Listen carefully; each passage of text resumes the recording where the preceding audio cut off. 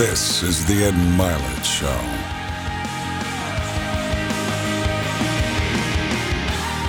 All right, welcome back to Max Out, everybody. I'm so fired up about today because, to be honest with you, usually there's people that want to get on the show, and it's great to have them on. And then there's people that I want on the show, and then I try to find people who know people to get to them. And I wanted this woman on because I think she's probably the funniest person on the planet, but also her backstory is so interesting, and the way she communicates, the things she talks about, I just think are fascinating. And I know y'all are going to get a lot of entertainment, but also a lot of value out of today's show. I first saw you, by the way, back in like 4 or 5 years ago. You had a special called Perfect. That's where I first saw you. Most of you probably knew her then, but she's got this special on Netflix called Bangin', which is just blown up. Her entire career's blown up. This is someone who's kind of, her dreams are coming true, like right before all of us the last year or two. So we got a lot to talk about. So Nikki Glaser, welcome to Max Out. Oh my gosh, I'm so excited to be here. And I'm so honored that you did reach out to me because although I wasn't familiar with you prior to that, once I got researching, I was like, this guy is doing everything that is up my alley. I've already, just in preparing to be on your show, I've listened to a couple podcasts. And as I was telling you, I already feel the winds of change from some of the info you've exposed me to. It's awesome to be here. And like, I don't know what kind of anything I have to impart, but I sure have lots to talk about with you. I know. What do you need to change? Oh, I mean, first of all, I need to get a brain scan to figure out my brain health. I want to get one of those. I know. Yeah. What I need to change is I need to look at, smoking pot has got to go. Your doctor that you had on, I've been struggling with that in quarantine already of like, oh, I'm just leaning on this a little too much. I have begun to say it is treating my depression, like convincing myself a lot of these things that it's really not doing. And I always reach a point with things like this. I've quit drinking before. I've tackled an eating disorder. I've quit smoking cigarettes. I'm going to now have to quit doing this. And it's just a bummer to add one to the list when it was one you thought you could get away with. That and caffeine. Caffeine is also on my list. Well, that was my killer. I'm surprised to hear you say that because that was one of the things I was going to ask you later was that you had stopped drinking and then you moved to smoking weed, which a lot of people do. I mean, it's not, yes. And a lot of friends of mine think it's healthier and, they don't get hangovers. They don't have calories. And I'm not selling that to everybody. You all know that I've never smoked weed. it's not something I believe in. I don't think it's good for your brain health, but I'm surprised to hear you say that. But let's go back for a second because we're going to touch on all those. How are you doing? Because, everyone that's watching this now during COVID, during the pandemic, some of you will see it a year from now when we hopefully aren't in that situation. But like you've had this blowing up career. I mean, everybody, when someone becomes a star like she has, and she's being humble, but goes from, probably struggling financially to 7 figures in income. Everybody knows you. You're on the Netflix specials, podcasts, TV shows, deals happening all the time. And then bam, it stops. Yeah. You're living at home. You're at your parents' house right now, right? It's so wild. And I am living in my childhood home where I've lived. We moved when I was in 6th grade. My parents still live here in the St. Louis County. There was something about, the comfort of being home. And I don't have a partner. I had an apartment in New York, but I wasn't even moved into it. It was like, I was still decorating it. So I just was like, oh, I'll just come to St. Louis in the meantime and hang out. And I've been here now for over 2 months and I love it. Really? I'm going to have to quit this house too. I really like being a teenager again. It's very safe here. There's a deep fear.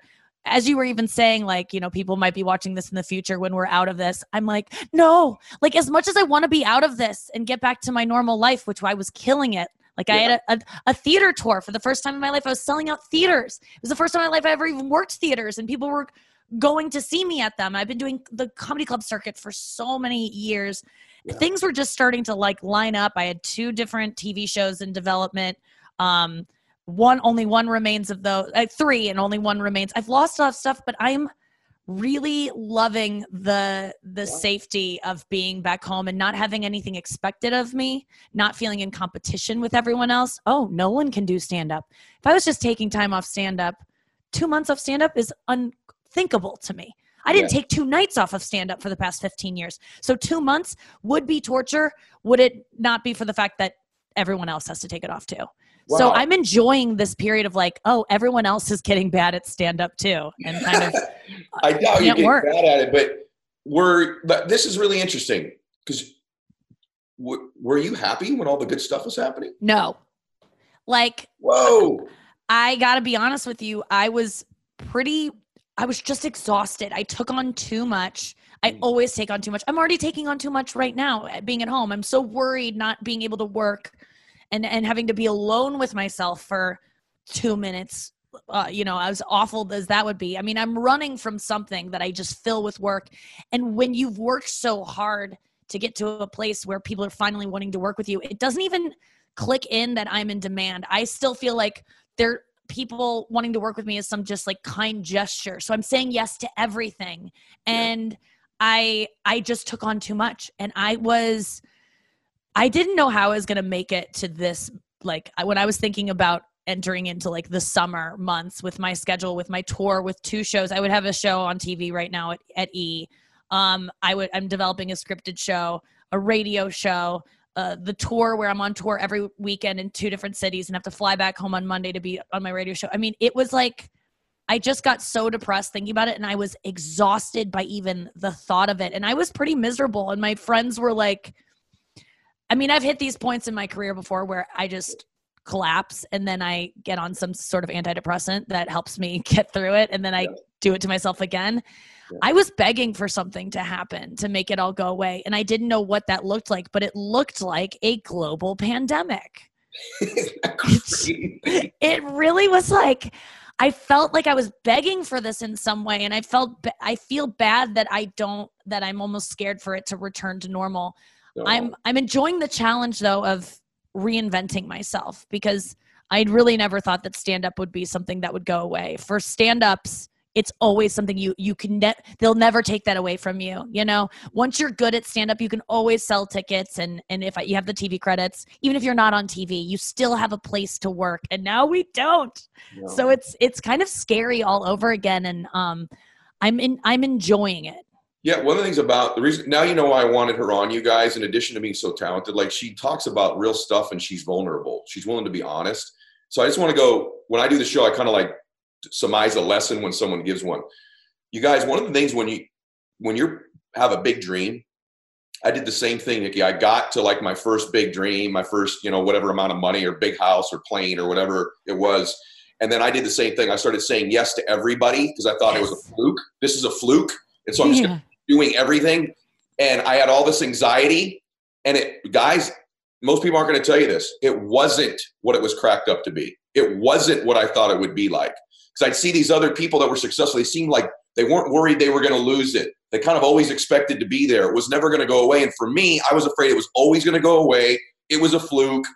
And so I just kept working all the time. And so lesson is, not only do you have to have a big dream, you have to plan for what it should be like when you get there. Like have structures around you, have an idea of what you really want it to look like, because it can overwhelm you, and it can be disappointing, and it can be depressing. More of the famous people that I coach, you guys, are well-known people, suffer from depression than you could possibly imagine. And it is because they got somewhere and thought, wow, when I get there, now I'll be happy. When I get that special, when I get that amount of money, when I walk in a restaurant and people know me, or I can pay off my parents' house, or whatever the heck it is, then I'll be happy. They delay working on themselves because I think if they could just get to a different place, they'll have to avoid themselves. They can continue. Yeah. Does that sound real to you? Oh man, I mean, you're hitting the nail on the head for me, because I didn't realize when all my jobs went away that I thought were bringing me happiness. I really focused on all I had to make me happy was like my dogs and my relationships with my parents and my friends. And I was like, oh, this is kind of nurturing. Like this stuff that I was blocking out because I was too busy is actually like kind of, I don't need to go do an extra podcast this week to get the attention. Like I'm realizing that if we're going to get real, I know that I have sacrificed intimacy in relationships and like because of my career. And my career has kept me from those things because I'm totally scared of that. Like, that's really what's going on here. And I don't want to go through another one of these alone. Like, I love that I was able to live with my parents right now. I'm about to be 36. I can't, the next pandemic we have, or some kind of weird thing that happens that we're not planned for. I feel like I want a relationship, and that is what I'm feverishly working on myself right now, and taking this time to do so much work on me that is behind the scenes, that I don't get credit for, that I don't get to post on Twitter. And it's hard, but I know now that my career isn't going to go get me groceries when I'm scared. Like, I need someone. I need more than just myself. And my career is just, it's not going to cut it. It's great, and I love it. But I feel just like coffee, just like weed, a little bit of it. It's an addiction. Yeah. It could kill me. Okay. We're not going to let that happen. And we're going somewhere that I wanted to go. So you guys, the thing that makes you successful can also be the thing that can make you the most unhappy. And so her great ambition and drive, and she's made more progress than she knows, because she's already linked it to her wanting to avoid this intimacy in relationships. That's a huge distinction. Those things are good. And the thing for you, Nikki, is when this is over, is finding a way to navigate that being your work ethic and drive and ambition being a strength, and still weaving in the other things. In other words, you don't have to give up one to get the other.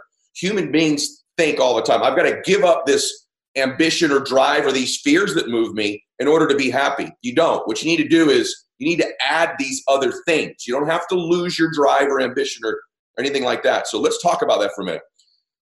I want to talk about this book I saw that you're into, this Get to I Do deal. So it seems to me that that's like a running theme for you. Is like, you'd like to find a relationship. And have you ever had a deep relationship with a dude or with a man? Have you almost been married before? And why is it so important to you? It's important to me because it's in the past been something that's truly brought me a lot of like genuine happiness and fulfillment. And I really do like sex. And I find that I don't get to have sex as a part of my life unless I'm in a committed relationship. It doesn't work for me that way. So I feel like I can't do that thing that I really like to do unless I'm in a relationship. So there's the motivation there.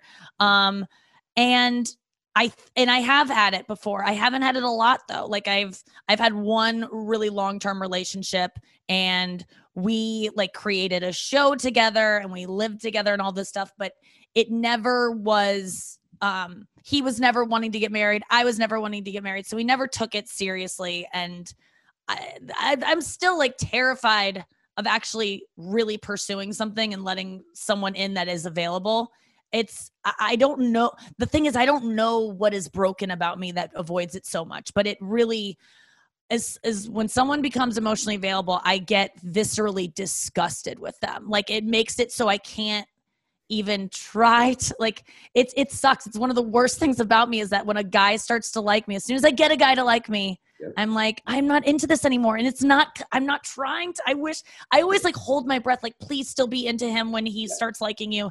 And a lot of times it doesn't happen that way. Okay. Well, like probably 60 million people, and there's probably 3 million listening to this, are all nodding their head. Like, that's not that abnormal. It isn't. Like, lots of people are that way. Lots of people are married, but not happy because they got the person and they like being chased. So there's something to that. And so let's stay on that. So you've tried to fill this thing up a few times. So what I can tell, great parents, kind of a really good upbringing, unless there's something I don't know. Seems like I've watched your mom and dad interact with you.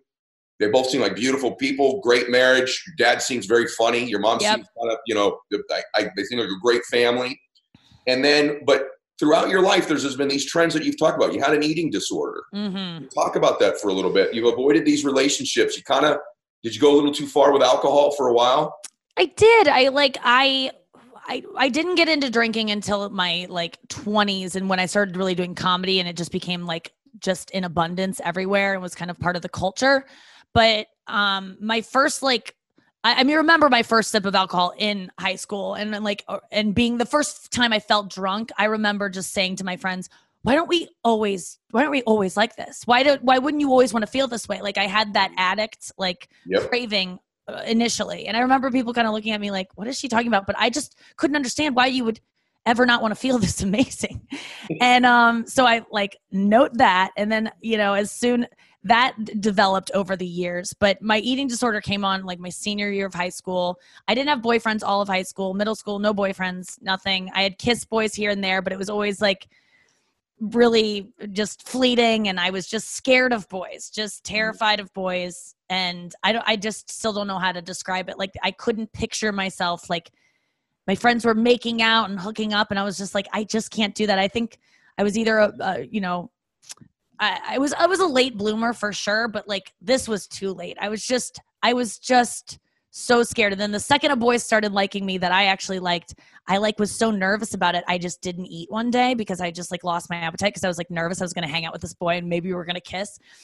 And then I just got a lot of attention for the day I didn't eat. It just showed up on me right away. And people were like, you look skinny, you look great. And I was like, this feels great.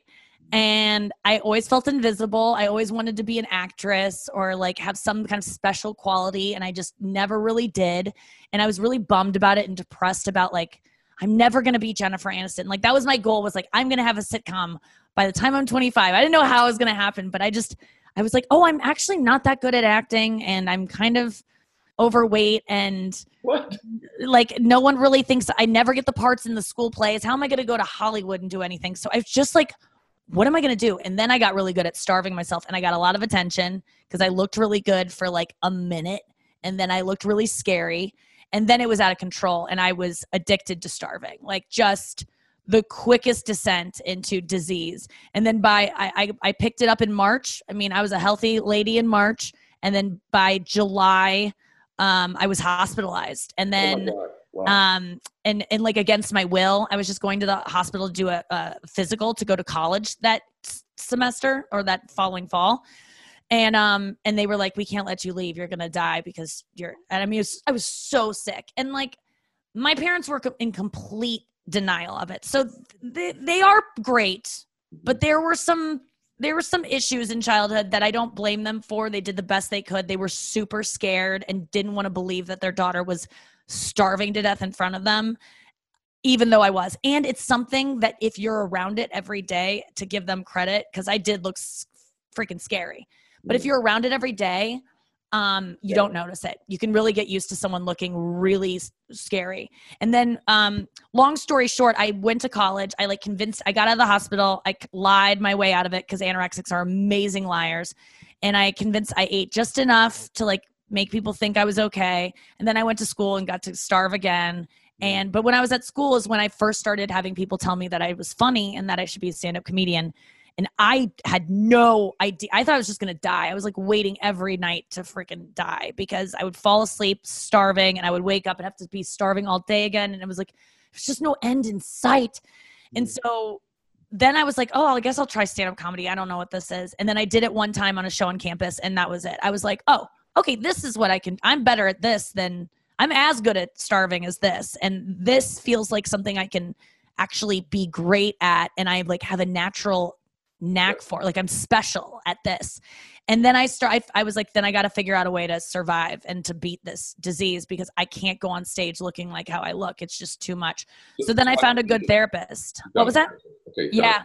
I just went to the campus. I transferred schools, went to the campus, like, counseling services, found a guy. Thank God for this guy.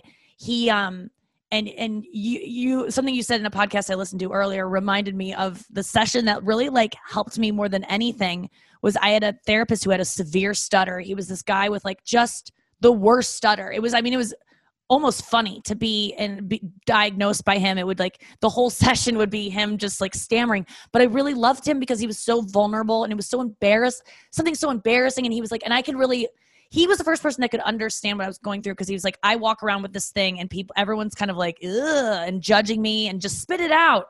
Whereas with me, they were like, just swallow it, eat a cheeseburger. And I didn't know what to say. I couldn't be like, I'm trying.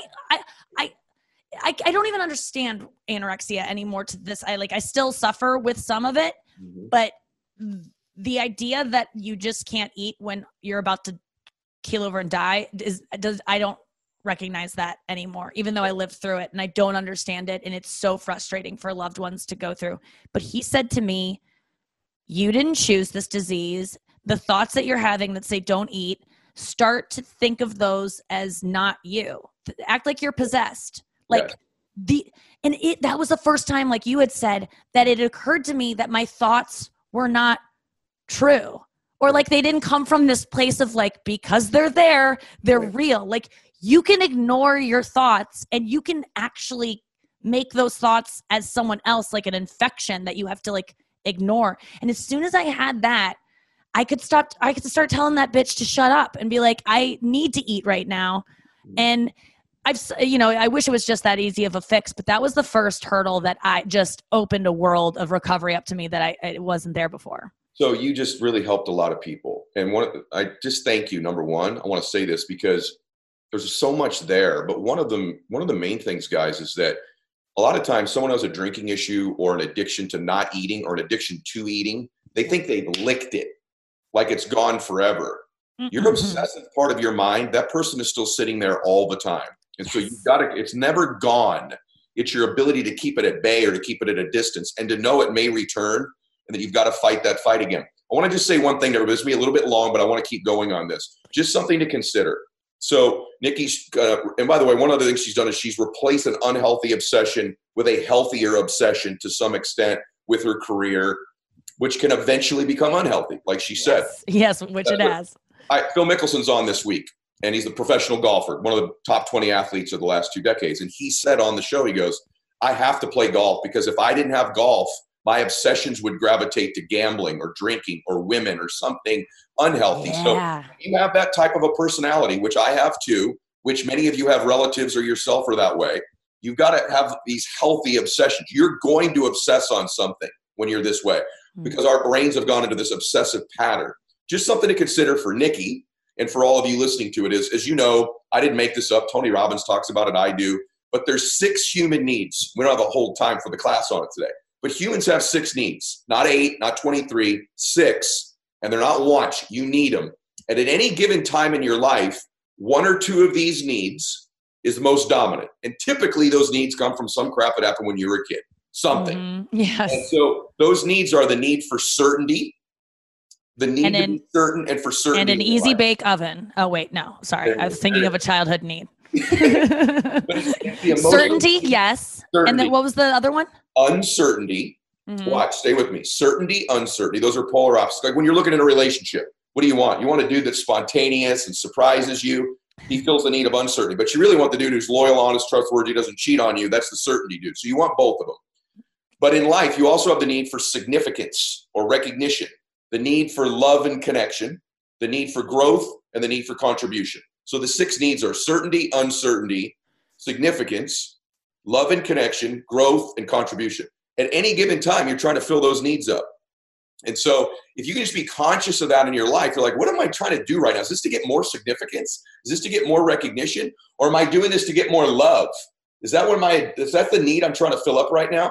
Or is it for certainty? Or like if I don't eat, I'm certain people will feel this way about me. If I don't eat, I get recognition. If I don't eat, people I get love. Yeah. Yeah. Okay. So what's the need that's coming up all the time? And when you begin to understand that in a relationship, why do I like this guy in the beginning so much? Because maybe he's filling up this need I have for spontaneity and uncertainty and it's new.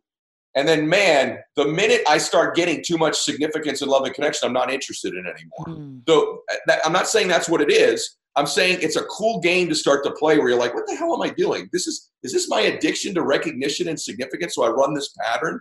And when you at least have that, it starts to lose some of its power over you. And you begin to understand yourself just a little bit more. So one of the other things about you, just for what it's worth, everybody, that surprises me about you, because you are so successful. She's being very human with you. And then just so you know, she's on the spinning earth, one of the most immensely gifted and talented people in the world at what she does. So she's being really real with you, but then there's this other side where there's this genius. We all have a genius. It can be our kindness, our physical beauty, our intellect, our humor. She's got a genius. And I'm talking like one of maybe 4 or 5 people. And in my mind, number 1 at what she does. But yet you care a lot about what people think about you still. I know. So like this whole Taylor Swift thing that happened. Just tell them what it is. And then Yeah. tell them, why are you that way? You're a millionaire. You're famous. You're amazing at what you do. Your peers love you. And let's just be honest, guys. One of her things is she's kind of like hot when she's a comedian too, right? Like there's an element of that. So it's not as if you've gone through life being an unattractive woman is what I'm getting at. But I feel as if I am, and I deep down I am, and you can put a lot of makeup on me and get the right ring light and have the shimmer I feel it's an illusion. I mean, there are times when I do feel beautiful and I look in the mirror and I say that to myself and I truly believe it. And then I see a picture 5 minutes later and I'm pushed off my pedestal. I mean, I really struggle. I've struggled from an early age of just feeling ugly and not feeling good, comparing myself just based on looks to other people and feeling like that was all that I was worth. And it's taken me, finding other paths to get the attention by being super funny. Okay. So people don't look at me as much. And that's what like being funny did for me, was people didn't look at how skinny I was and worry about me because I was so funny. People like didn't notice. I was like the class clown, like, look over here, not at how I look like I just got out of Auschwitz yesterday. And so it was a defense mechanism.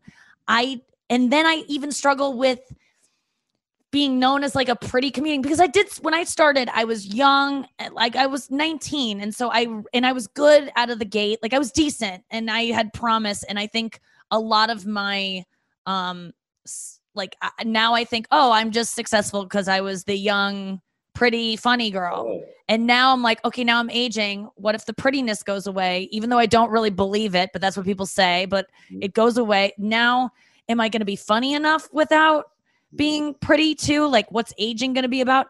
I do worry about what people think about me. I mean, I just think that's it's something I work on and I care less as I age. I really do. Yeah, the Taylor Swift thing wasn't about me caring what other people thought. It was about me caring about what I thought. See, what happened was I love Taylor Swift maybe more than anyone in my age should. She just makes me feel like a young girl again. I really could have used her music when I was growing up. Like I tend to make comedy for myself when I was 15. I just feel like that was a time I could have really used some more guidance in my life. And my biggest dream is to have like girls like trading my videos like secretly. Their parents won't let them watch it, but they like learn stuff about what it's going to be like when they get older through me, because I yearn for any of that. And Taylor Swift has been that for me. I just love her music. I relate to it so much. And I'm not even talking about her recent stuff, like her song about being 15 and losing her virginity. Like the fear of that song still resonates with me. And so I love her and I talk about her a lot. And so she had this documentary that came out this past January, and it was kind of exploring, dealing with why she went away for a year. She kind of had too much media attention. It got too bad, it got too much for her, overwhelmed, and she went away. Not all that different than what you're describing. Yes, yeah. I'd really, on a much smaller scale, like just being overwhelmed. I can't even believe she went away for a year. When I heard that, I was like, you could go away for a year? Like, what if they don't remember you? And it's like, that's like my biggest fear. So I'm already like in awe that she did that. But then in the film, I'm watching the trailer. It dropped like January 21st or something like that. I remember I was in bed watching the trailer because I was so excited to see the trailer for this Netflix documentary. And I hear my voice in the trailer, and my voice is used in a scene to set up the fact that she it's too much, too many people having opinions about her. And I said, she's too skinny. All of her model friends, I don't like it. It was just something like that. I knew it was my voice right away. I called all my friends and I was like, listen to this trailer. I'm in this documentary. I'm sure of it. And this is terrible. Like, I'm going to look like, this is so ironic. I'm her biggest fan, and yet I'm trashing her. Right. And so my friends were like, that's not you. I was like, I know it's me. I know my voice. And I waited a week till the movie came out, and then it came out, and sure enough, I'm in the documentary saying exactly that. And it's my face and everything. And I just felt like gross. Like it wasn't, what I said wasn't funny. It was just critical. And it was so funny to me because I judged her for the things that I wish I were too scared. Like I always love when people are like, are you okay? It's like validating to me that like I'm doing things right. Like if someone calls me too skinny, I was just projecting. I was jealous that she was so skinny. I was jealous that she had model friends. It seems like, oh, she only has model friends. I'll never be friends with her. And it just like was like, ugh, it was a bad look. And I honestly love Taylor Swift. And I know that she didn't see that before the documentary. It was in the documentary. She only saw it once it was chosen for the film, but she saw it. She saw me mouthing off and it just felt gross. So I wrote her an apology on Instagram because I knew that was the quickest way to get her to see it. Yeah. And she did. And she forgave me. And, you know, I haven't heard from her since. She forgave you? She wrote back. Yeah. And she wrote, oh my gosh, thank you so much. And she wrote because it was all about her. She was anorexic. And the irony is it's crazy that I was the bully for the anorexic girl.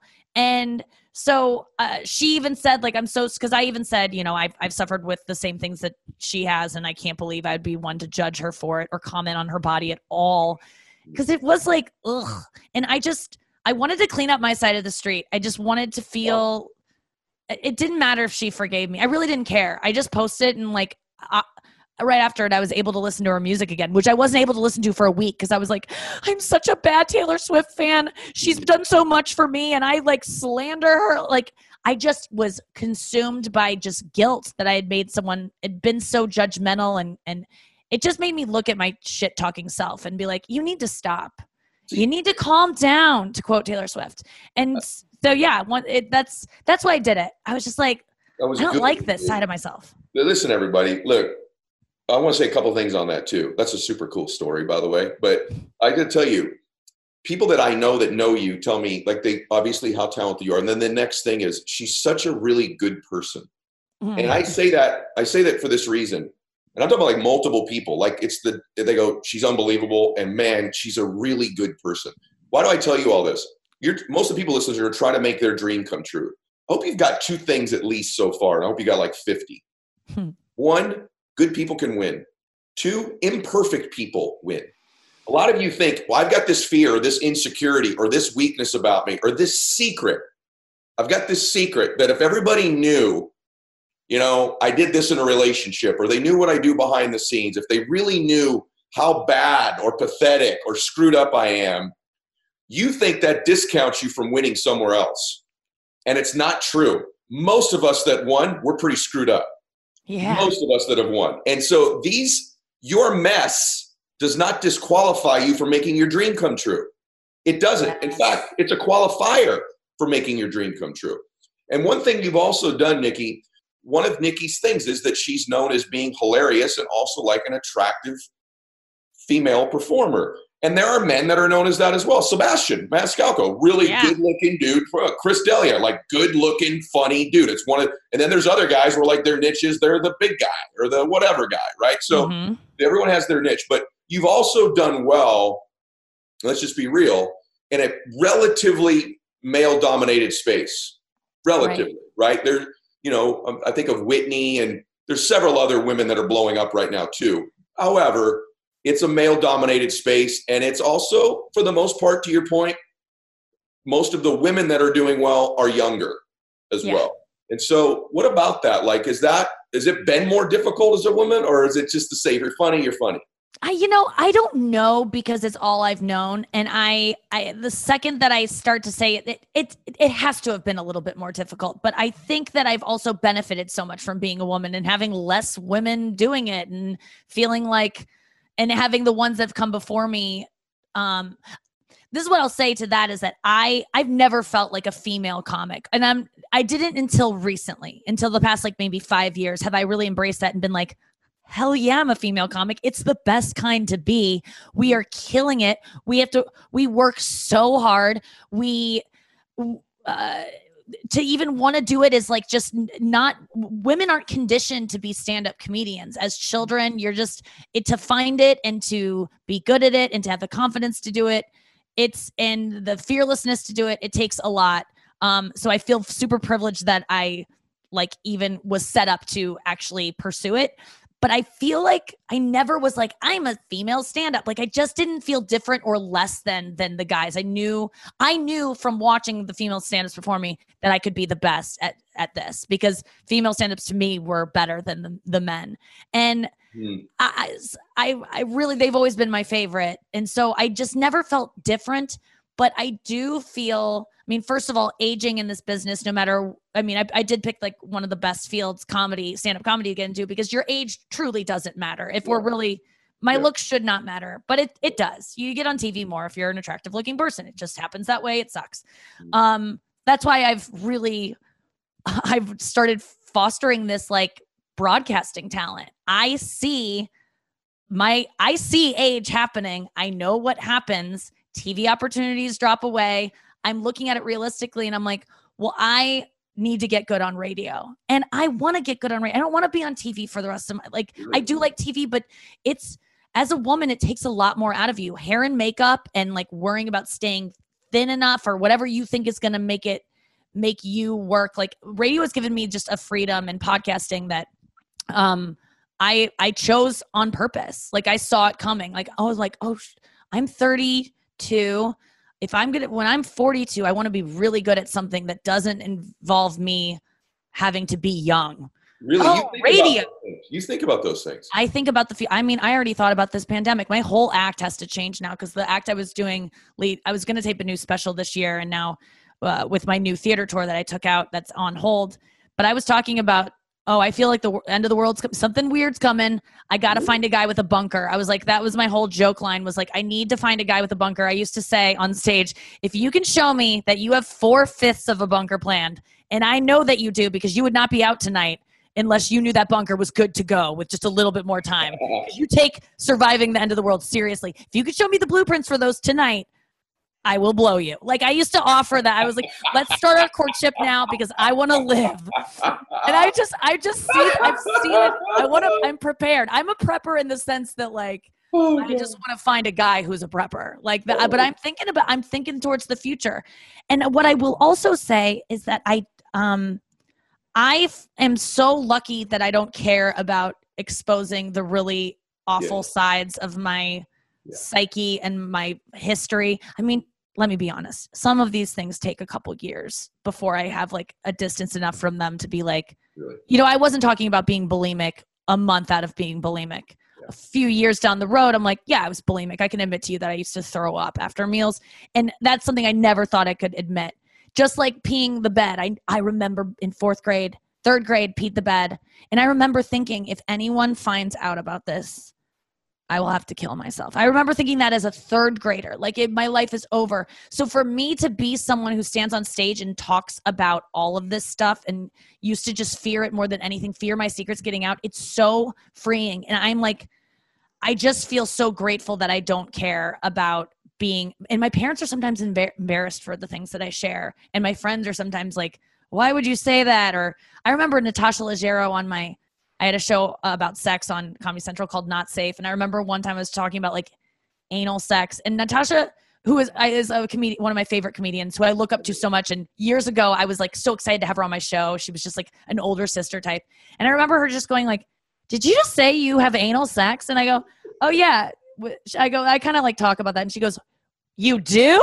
Like, her just being like, even a comic who I think is like so open was like, easy. I remember her being like, and I go, oh, I didn't know that you weren't supposed to. So to your listeners, like, I start sharing those things that you're like, you think you just do, because I'll tell you, when you start sharing them, it is such a load off when you find other people who relate to you. And that is what I found it to be very healing, sharing things on stage that I think that are just me, because I've learned time after time again of sharing those things, it ain't just me. It's and the awareness of the things, the awareness of the fact that, I mean, like, I talk openly about like having still eating issues where I can like eat 6 protein bars in a sitting, just like do something weird like that, and like waking up with wrappers in my bed, and not the good kind, the kind that starts with a W. And it's so real, because that's really something that was up until recently occurring on a nightly basis. And it was so embarrassing, yet I was talking about it openly. And by doing that, it made me like have to look at it a bit more. And like the joking about it made me go, okay, this is kind of, you talk about this a lot. This is obviously something on your mind. And so now I'm actually taking steps to deal with it. So in being so open has actually helped me like get past a lot of things. Super cool combo of the anal thing and then the wrappers in your bed back to back. Yeah. That's the kind of porn I watch too. Here we go. Rappers with a woman lost in a gym. Oh my God. So listen, anal aside, there's a lesson. Sure. Anal aside, that's going to be my memoirs. That's your new special. That's my yeah. Right.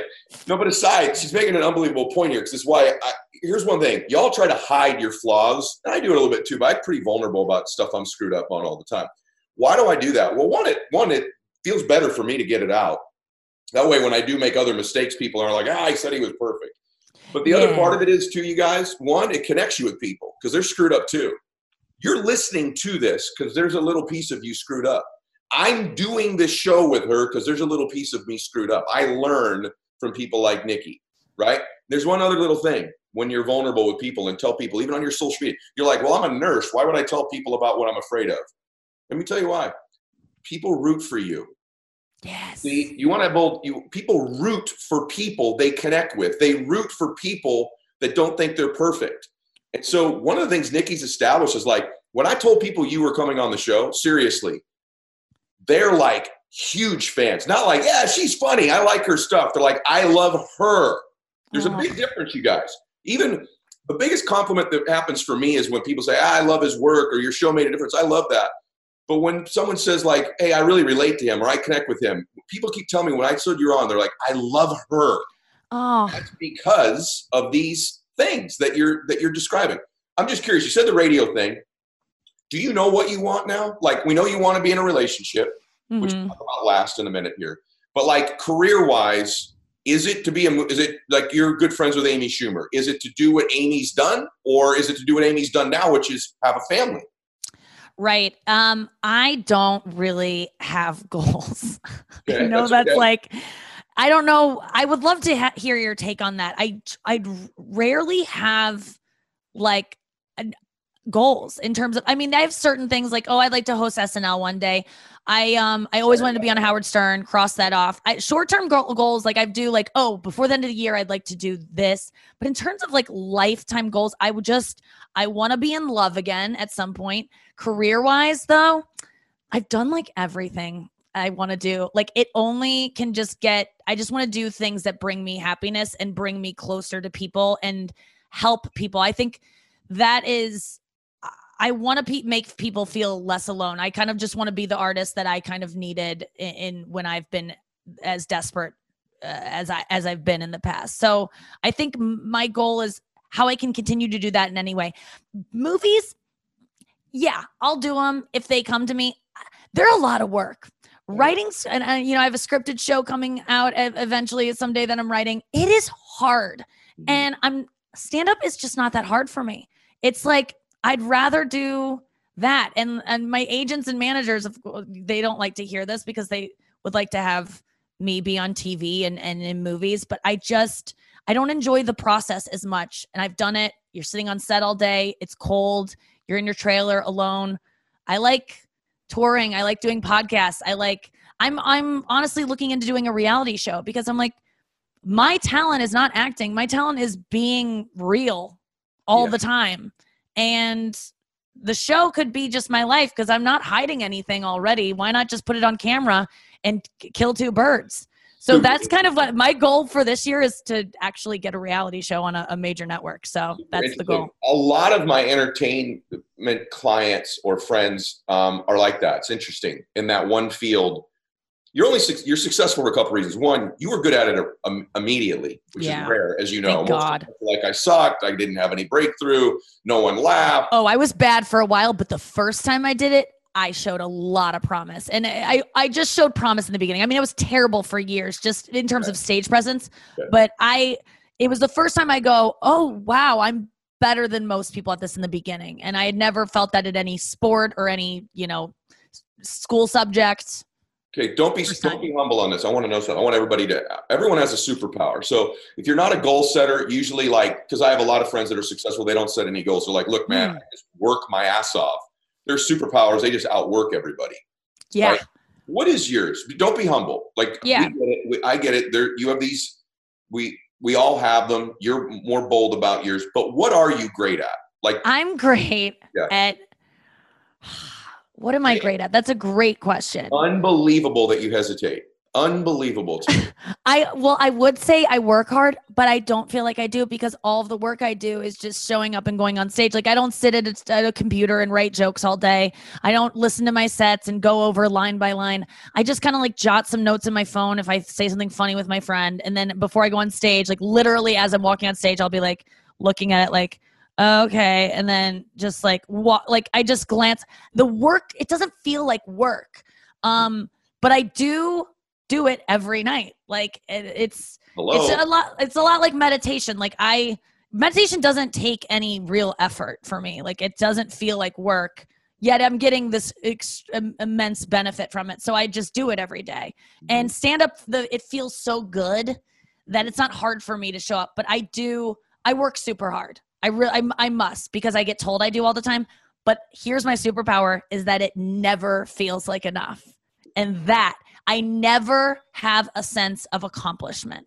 It's always, it's terrible. I wish I could let things land. And I do. I've learned a little bit more. Like I can give it like one night or one day to really relax and be like, I can take the day off. But almost immediately, I either am filled with deep regret over what I did and could have done better and should have done better, and thinking the next time you will not let that happen again. And so the next time I work twice as hard. I'm identical in my big speeches to big crowds. Like immediately, you were great. No, my God, I forgot to say this. I said that wrong. Why'd I do that? And my team will tell you, like, they're like, bro, you're like in misery after these talks almost.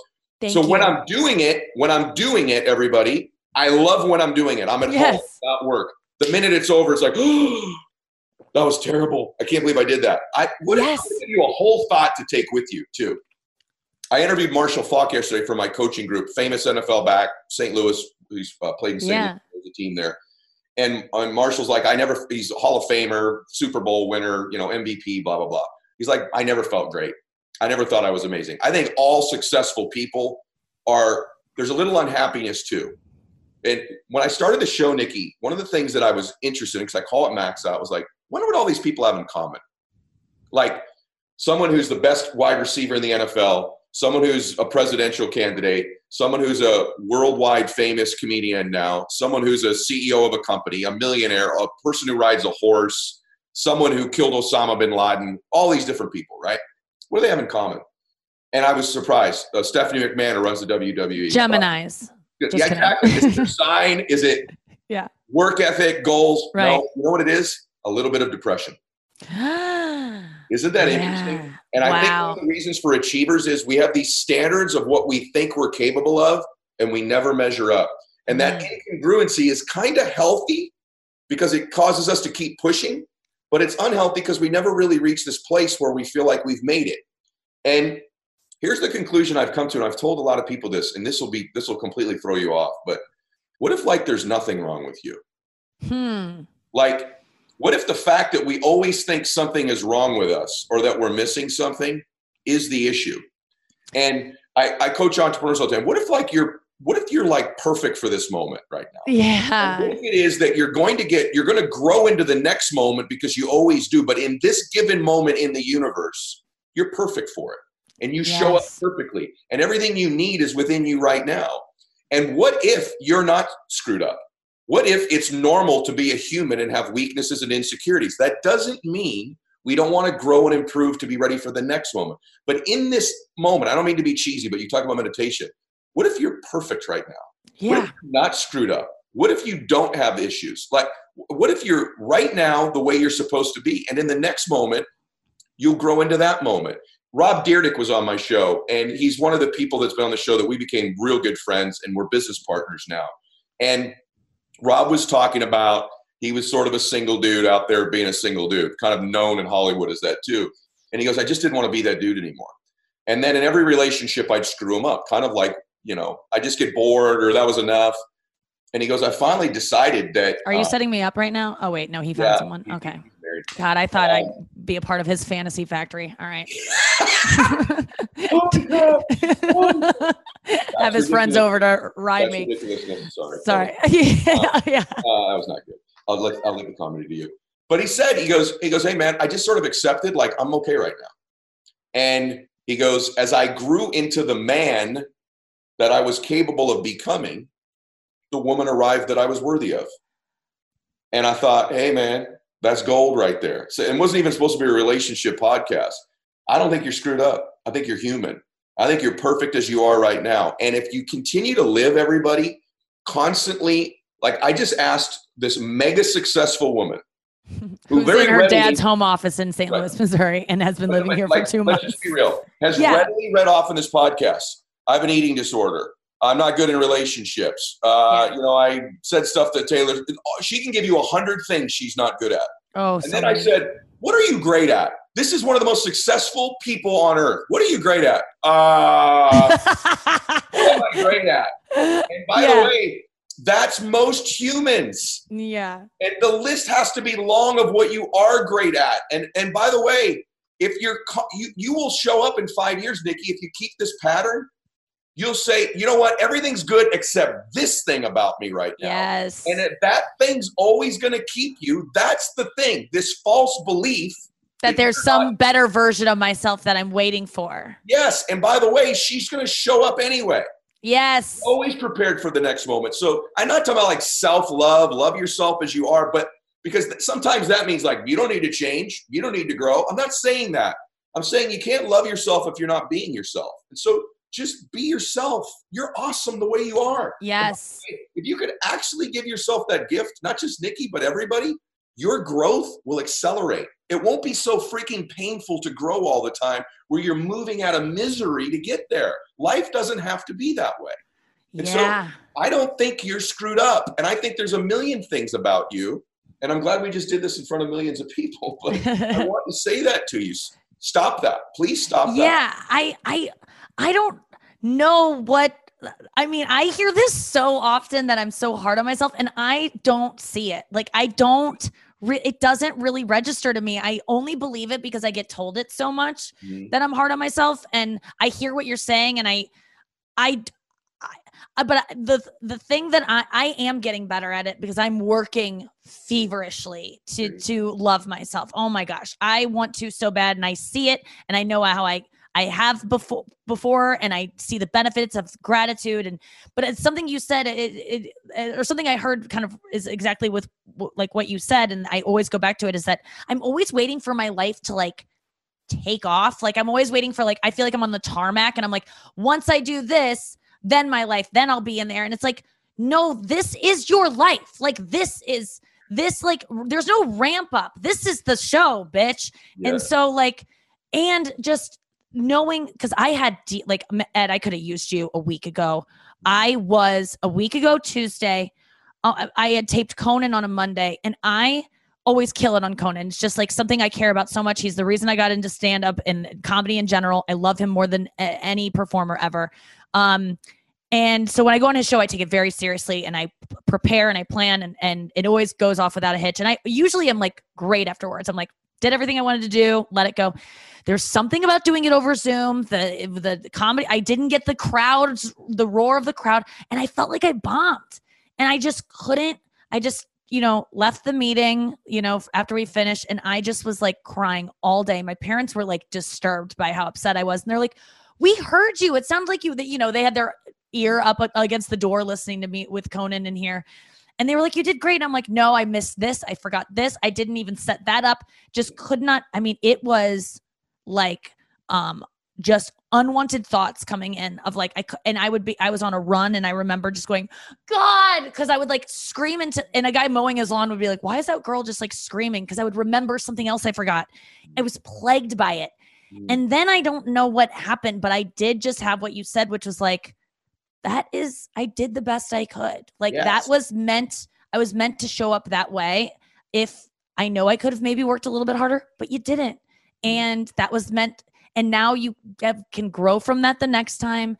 But the beating myself up afterwards was brutal. And it almost makes me think like I can't handle doing this job anymore, because if I always am just so mad at myself after every accomplishment I have, what is this worth? And you don't need to be. I'm 50 next year, and I'm you. And let me tell you something, sister. I know so many people like us. and you don't want to get where I am, because what you just said made me kind of emotional, because this is your life. And you will get to a place like where I am, where I have had all kinds of like accomplishments, so to speak, right? And I go, man, I should have been kinder to myself all those years. I should have been kinder. I should have enjoyed it more. Enjoyed it. And the reason we run these patterns in our life, everybody, is it gets us something. You don't do anything because it doesn't provide something to you. You think it only provides you pain, but there's this other sick part of us that goes, I've always been this way, and look, I'm kind of producing some results. So if I let go of that beat myself up thing, if I let go of this anxiety thing, if I let go of that whole like I suck thing, then I won't have my drive or my hunger anymore. So you hold on to that pattern. Yes. And the truth is that I give this analogy of my wife, who I met when we were really little, like 5 years old. And so I've known her a long time, and she's crazy and weird and all that stuff. And it's what makes it interesting, right? But she has this very weird thing she started to do like a year ago, which is when she eats pleasurable food, she like moans like orgasmically. Like, right. It's disgusting. It's very weird, but like she'll be, and she's hot. So when she does it around the kids, I'm like, you're creeping the kids out, right? She goes, am I doing it again? I'm like, yeah. So we're out for my birthday. We're at a restaurant. We walk in. These two dudes are already checking her out. And she's checkoutable. Yeah. And I'm already like, I'll give them one look. If they look at her twice, I'm Italian. There's going to be an issue here, right? So we end up sitting next to him. And I'm like, great. These poor guys. And sure enough, her food comes, and she's, oh my God. These heads are going to blow off, right? And I'm like, babe, it's at least on my birthday. Like, stop. And she's like, am I doing it? I'm sorry. And I'm like, I go, what are you doing? Like, and she says, it just tastes so good. And she goes, the more I enjoy it, the more I want another bite. And I went, oh, wow, that was good. And I'm always thinking about my material, right? Like you are. And I went, that's really true. The truth in life is that just because you enjoy something, you're not going to lose your hunger. In fact, your brain gets a dopamine hit. Your brain gets a dopamine hit and goes, I want to do it again. I want to do it again. I want to do it again. But if you keep cheating yourself from the dopamine hit, from the happiness after you walk off stage, you will end up where you're almost at now, where you're like, I'm burnt out. I don't want to do this anymore. Yes. I need to start growling and moaning when the crowd is cheering, and enjoy it. That's really, first of all, I love to see how you develop material in a very similar way to stand-ups, of like, that was interesting what you just said. It was kind of quippy, and it really makes a lot of sense. Like that was a beautiful moment to take about. I instantly got where you were. It's so true, because I need to start enjoying it. I really do. And I think this quarantine has actually forced me to reset. I'm so grateful for it, because I want to enjoy all of these things. Because you're right. If I keep robbing myself of just the sense of accomplishment that once made me want to even do this in the first place. I mean, the first time I went on stage, I was like, the laughter and the clapping, it just made me feel this high. And I don't even let that in anymore. I can't, no wonder I wanted my life, wanted something to take it away. No wonder I conjured a global pandemic. You did. You probably created it in the first place. So listen, I do love Matt. I want to say something to you that, guys, that Nikki's just rare that she's telling you the truth. But just so you know, about everybody that I talk to that's producing big time results struggles with these same things. And so do many of you. And it's normal and it's okay. And by the way, you don't need to judge yourself about it. It doesn't make you weak or weird or strange or less than. And if you'll just stop doing that and just accept that you're great in this moment and you'll get better in the next one, they'll give you some peace. It will give you some peace. Something my therapist said that is exactly what you're saying is, when I catch myself with that the first thought, my first instinct is to just shit on myself and to bully myself. Instead of changing the thought, if I look in the mirror and I go, ugh, instead of going, no, you're beautiful, and like lying to myself, because clearly that's not where I can't really get there and believe that. You just go, huh, I just said that I just looked in the mirror and said, ugh, that's interesting. And you just start clocking when you do it. And then you can start to notice it. Don't judge it, because that's it's going to make you beat yourself up more. I've just been noticing more the self-talk, the negative self-talk, and just being like, huh. And there's something else about, just someone recently said to me, some therapist I talked to, was that your first thought is out of your first instinctual thought is always negative, is fight or flight, is always like anxious and negative. And maybe that thought isn't real, isn't truthful. Maybe always just skip the first thought, because the first thought tends to be extremely mean. I'm like, no, what you're doing is really powerful. Everybody, just observing your own thought, it loses some of its power over you. And then the other thing too is, just so y'all know, you'll notice you have more of them earlier in the day. And so a lot of times it's hard to get out of bed in the morning for some people. And again, that's also normal. It's the time of day for most people that they suffer the greatest amount of depression is upon awakening. It's in that mode of fight or flight, exactly what you just said. So I got to tell you something, like, I just interviewed one of the funniest human beings on earth, and we had one of the most serious damn conversations. I know. When you were setting me up to be funny, I was like, I don't know that I'm gonna be. Well, I'm in a different mode, but I can switch between both. I think if you ask me what I was really good at, it's being able to like be funny, obviously, and write jokes. I'm like, I just have a knack for that, but I'm not scared to get away from jokes either, and to try to talk about real stuff. I'm going to give you an assumption about you, and I know that we'll become one of these right now. Here's an assumption I have about you. I bet you're an amazing friend. Yeah. I bet that. I bet that you're unusually good friend, because people that are really hard on themselves are usually unusually kind to other people. And so many of you that are a lot like Nikki or a lot like myself, give yourself some credit. I bet you're unbelievably kind to everybody else. And if you could extend yourself the gift of like 20% of the kindness to other people, you'll be a lot happier. I'm nicer to people I don't like. It's just, it's bizarre, you know, like it's not a bad thing. It's not out of fakeness. I just have like, you know, out of, but it is true. It's so bizarre. It's such a such a human flaw that you can't be as nice to yourself or to your family as you are to strangers. It's true, and by the way, we do it in our own families too. It's not fatal though, just so everybody knows. Right. By the way, as much as I just said that, we're going to do one more question, but if you get a chance, and I just said she's so nice to other people, if you get a chance to watch this woman in some of these roasts, like the Alec. Oh, I know. That's so funny. That's so funny that you said I was nice to a good friend.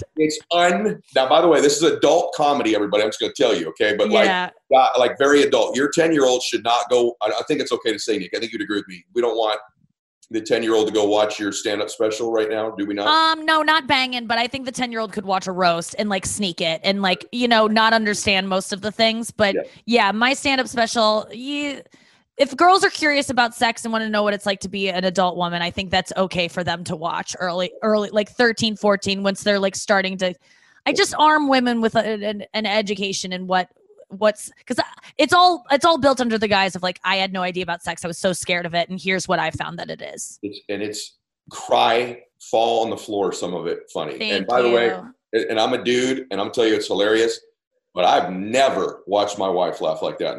That's what I hear a lot of. That's so nice. Literally never. I mean, never. All right. Last thing. We've talked about all these things that you need to improve and grow on. You finally admitted like one little thing that you're good at. I have loved today. Me too. And like, just so you know, when it comes out, which will be very soon, you've helped a lot of people. I hope you feel good about that. You've helped a lot of people. I want everybody to go follow Nikki first before I ask her the last question. I hate when people stick it at the end and no one's there. So where do you want them to go follow you? What's the best place to find you? Yeah, you can find me at Nikki Glaser on Instagram and Twitter, but Instagram, I'm mainly, that's like where I'm most active. And then nikkiglaser.com. I'm on tour, you know, everything's rescheduled, but there are tour dates up that I hope are happening. And I have a podcast that I do daily. That's just for a temporary time, but subscribe to that. And I'm going to have more news coming soon. But if you enjoyed me on this, you'll definitely enjoy my podcast. It's every day. And it's like just 20-minute solo episodes where sometimes I call friends, but I just talk about all of this stuff and kind of like, it's like a diary entry. So it's called You Up. It's so good, you guys. And the flow of it is awesome. And I'm addicted to it. Like, thank you. I know so much about you. So I know that's why I say when people listen, I'm like, don't tell me you listen if we ever meet, because I can't even, like, you saying that you listen, I'm like, oh no, what do you know? It has to be really I say stuff like, on that thing. Like, you don't meet strangers a lot. Like, if they followed your stuff, you are not a stranger to them. Like, I feel like I know a lot of shit about you. You do. You know more about me than my family or some of my friends. I mean, I really get intimate on those podcasts. I just love podcasting. I feel like such an intimate connection to my listeners. And I just feel such an intimate connection to the podcast I listen to. So I understand like what it means and what I want to offer people who listen. Cause I enjoy it so much when people are just authentic and like, you're like, what, this is wild what they're telling me. It's just, so that's what I try to give them. Super gifted, you guys. And gifted Thank sometimes you. means she didn't work at it. She's gifted and talented. Oh. All right. You are successful. Thank you. And if you had a chance to sit down, someone ran into you at a Starbucks and said, Nikki, can I have like 5 minutes? I have a dream. I want to build a business, or I want to, begin into the entertainment industry or whatever. I want to go get my master's degree. And I don't know where to begin to make my dream come true. You've made many of your dreams come true, right? Many of them. Yeah. Well, what would your advice be to somebody who had a dream in their life, whether they're 22 years old, 12 years old, or 52 years old? What would you say to them? Quit drinking. Honestly, if you are someone who gets hungover a lot and you've like, get that out of your life, get anything that's like disabling you unnecessarily out of your life. Cause I do think my career went to the next level when I quit having hangovers. But in general, it comes back to what we were talking about before. I always tell this to new comics. They always want to know, and this isn't just for comics, but this is truly, the ticket, I think, is like, work hard, obviously, but be cool to be around. Be cool enough that people that are more successful than you want you around. When the comic comes to town, as the comic who comes to town, offer to find me good vegan restaurants. Don't be annoying, but just be like, offer to drive me around if I need a ride. Just be nice and cool and not annoying yet. And people will bring you around. People want to help you. Artists are lonely. We're lonely. And so when we find someone who's cool, who respects us and wants what we have, but isn't like too grabby and is just a chill person to be around, God, we want that person in our corner. And then we bring you to, that's how I got ahead. That people thought I was cool to hang out with and brought me on the road. I wouldn't have gotten those opportunities if I was not fun to be around, no matter how funny I was. I was a good hang.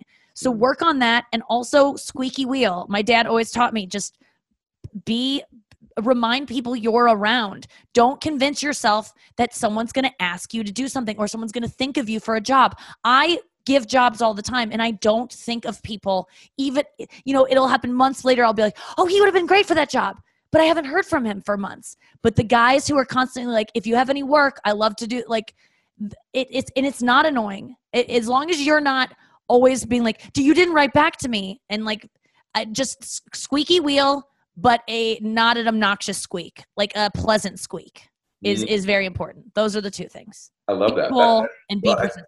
You just described, I didn't get you any vegan food or anything like that, but that's exactly how I got Nikki here today.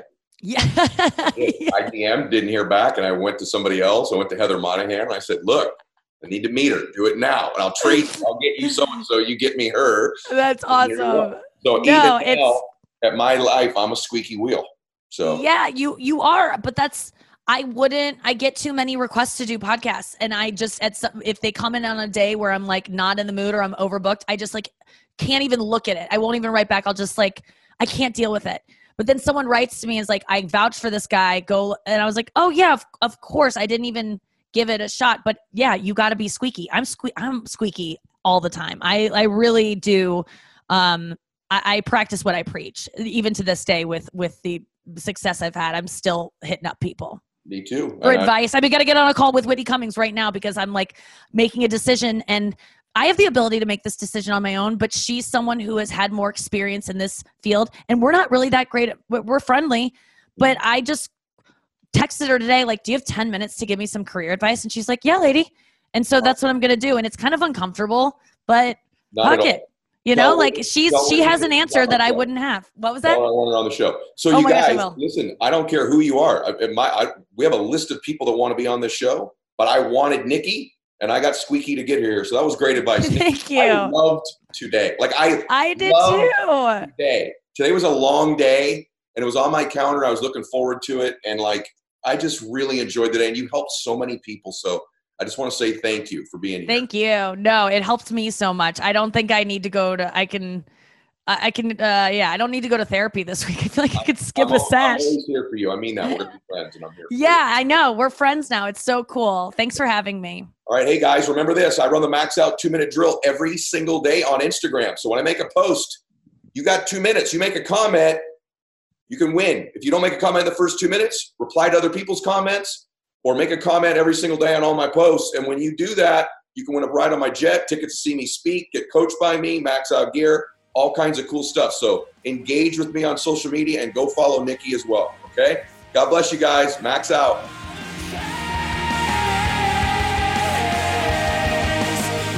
This is the Ed Mylett Show.